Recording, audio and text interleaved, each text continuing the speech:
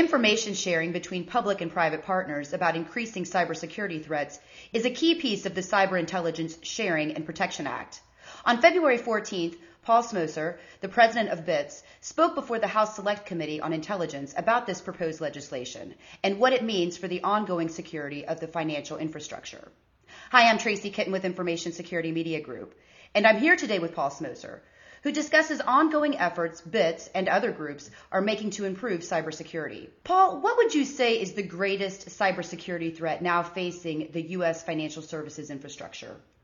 Tracy, I would actually say it's the rise probably in the level of risk that we've been seeing over the last few years. I think in prior conversations you and I have had, we've spent time talking about the risk from organized crime, and we've spent time talking about the risk from hacktivism. And now with the introduction of what appears to be either nation-state or sponsored nation-state attacks, I think we've seen a rise in risk that has us all focused much more on cybersecurity. We certainly still have organized crime and hacktivism, so we can't ignore those. But this latest wrinkle, I think, has us all upping the ante in terms of looking at the question of cybersecurity and, in particular, how it might affect our critical infrastructure. Now, in your statement, Paul, before this congressional committee, you note that cyber attacks are waged for three primary reasons: theft, disruption, and destruction.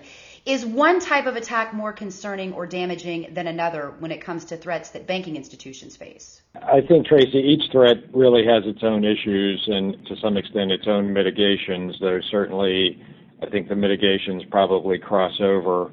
Institutions have been working for a long time to deal with all three issues, in particular trying to put in mitigations to defend against all three. I think in addition to the defenses that have been put in place, there have certainly been put in place contingency plans, for example, backing up data to assure the ability for continuity in the event of destruction.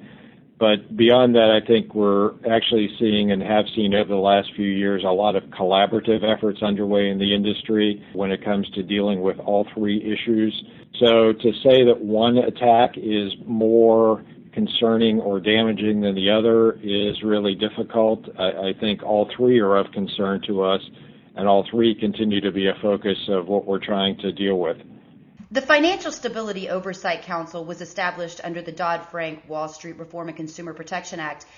Paul, what can you tell us about this council and the work that it's doing with BITS? The council is working really across the industry, and it was created to really focus on risks across the financial system. Cybersecurity is one of those risks, and the FSOC has had a level of focus on cybersecurity, but that certainly is not its only risk focus.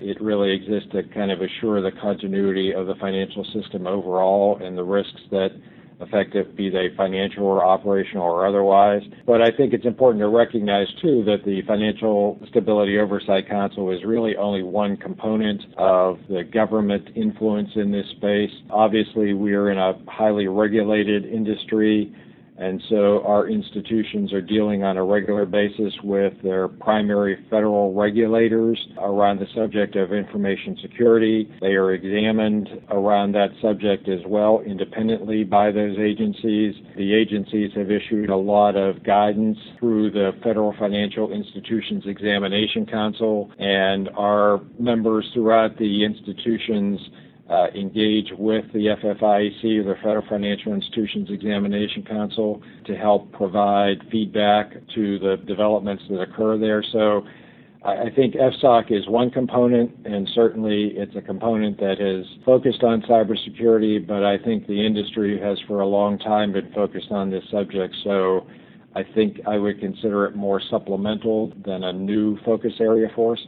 And then, Paul, how will this proposed Cyber Intelligence Sharing and Protection Act impact banking institutions? I think it will have a positive impact. As I indicated in my testimony, I think that information sharing in the financial services sector is probably far more advanced than it is in most other sectors. Perhaps, of course, maybe for defense, which has a strong information sharing program right now. I think it will help institutions in terms of limiting their risk in terms of sharing information. There are provisions in the Act that restrict the use of the information once it's shared within the federal structure, and I think those will be good incentives for institutions in our sector, as well as, frankly, companies throughout the other critical infrastructure sectors to share information. And so I think it will be a slight enhancement to where we are in financial services, but I think for us the benefit is that we really see it as a positive opportunity for other sectors to share.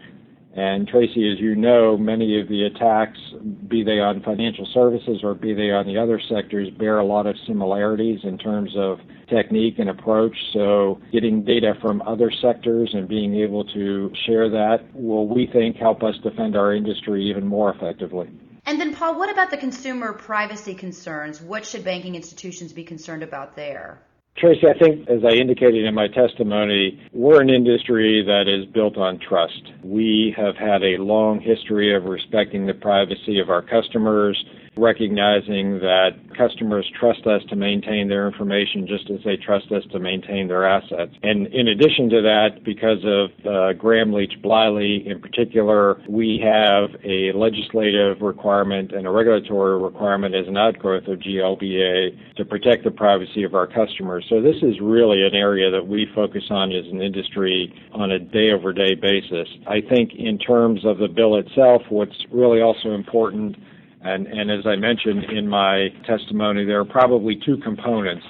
One is that when we are sharing the kind of data we're talking about, this is not data about private individuals. This is data that is much more technical in its nature and about the nature of attacks and the sources of attacks, and not about an individual. And I think in addition to that, I think it's important to recognize, this came out particularly in the hearing, that there are two sides to the privacy question. One is that much of what information sharing will enable us to do is actually to protect the private information that many cyber actors today are after. So it will allow us to protect that more effectively, whether it's private information of a financial institution customer or private information of a customer in another sector. That's often the kind of data in terms of theft or information that cyber actors are going after. So a bill like this and just the overall efforts that we make in cybersecurity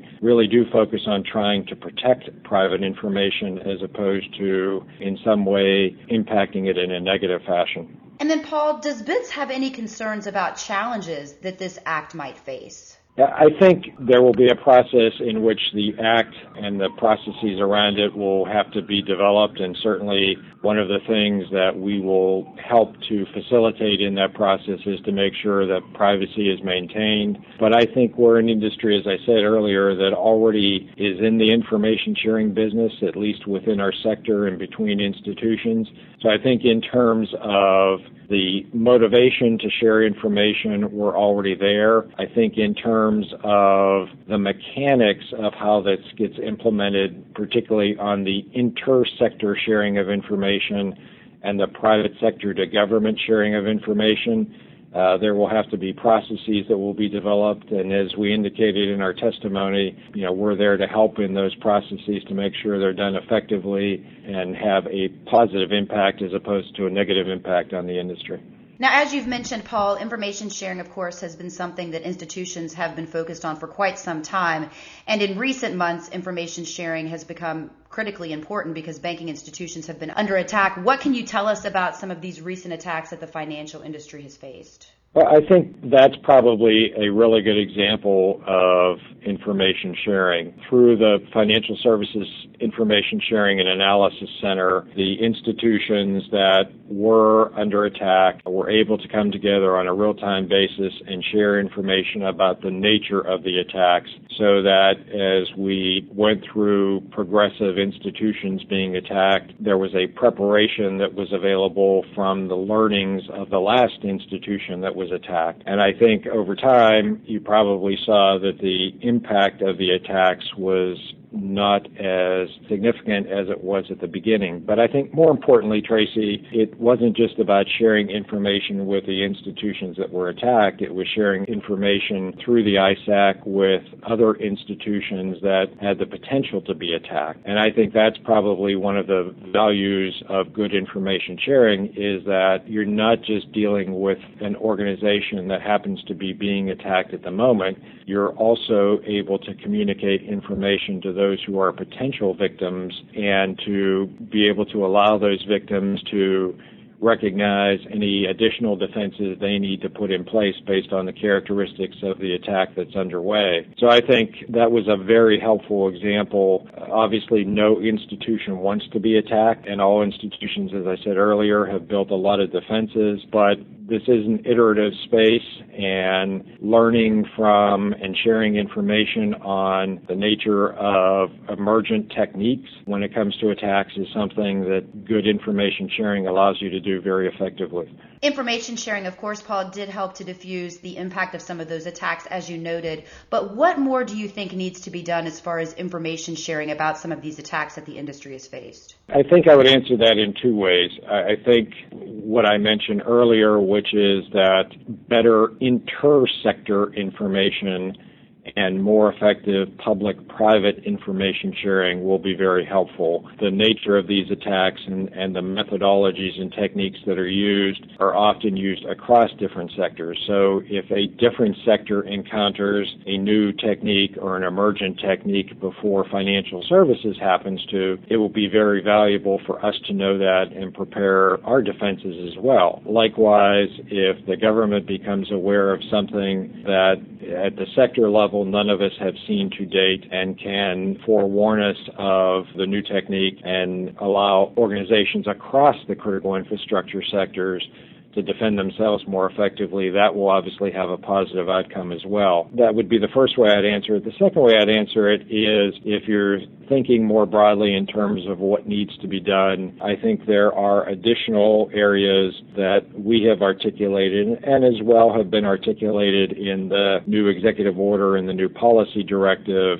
with regard to issues around better R&D, research and development to get to some of the core issues, stronger law enforcement on the international level. As you know, much of this cyber activity comes from multiple countries, and so the ability to enhance law enforcement to be able to reach out and deal on a cooperative basis with these other countries to deal with the cyber actors more effectively will be something that would be very helpful as well. And then I think probably the third area is better education, which is something that came up as well at the hearing, particularly in the question and answer, the ability to continue to expand awareness and education among citizens and customers across the various sectors. What increasing role will government play going forward? I think government will play a couple of key roles. It will obviously play a role both as a result if CISPA or something similar to it gets passed, and certainly as a result of the executive orders in the information sharing space. So the kind of public to private information sharing will be an increasingly important role for the government to play. I think the government will also play a role legislatively when it comes to some of the areas I talked about, particularly, for example, CISPA's ability to allow institutions or organizations to share information under more of a hold harmless type of agreement. But it will also play a role, I think, moving forward, certainly in the R&D space, particularly, I think, with regard to funding. It will certainly play an increasing role as it has in the law enforcement space. And so it has a key role to play. I think that role will be played very effectively going forward. I'm certainly hopeful in a very public-private kind of partnership. And then, Paul, before we close, what final thoughts would you like to share about the future of information sharing and cybersecurity overall? We all recognize this is a fairly constant battle that we're in. The actors have changed a bit. Some of them are historic in terms of things like organized crime and hacktivists, as I mentioned earlier. Some are emerging threat actors. This is something that I think collectively we all need to keep a very strong focus on as the sophistication of cyber actors becomes greater, as the funding for them in some cases becomes greater. we need to equally increase our focus and funding and be able to recognize and repel the attacks that we are facing. This is something that's not going to particularly go away soon. So, as the risks increase, we need to continue to fight the battle. I think there are a lot of folks, particularly in our sector, that are engaged in that battle, but, it is something that we will just have to continue to fight going forward. And I'm enthusiastic about the emerging public-private partnerships. I'm enthusiastic about some of the existing collaborative efforts that are going on, particularly through organizations like BITS and through the Financial Services Information Sharing and Analysis Center and through the Financial Services Sector Coordinating Council. We all recognize the importance of this battle, and we're there to keep fighting it. Paul, thanks again for your time today. You're welcome, Tracy. It's always a pleasure to speak with you. Again, we've just heard from Paul Smoser of BITS. For Information Security Media Group, I'm Tracy Kitten.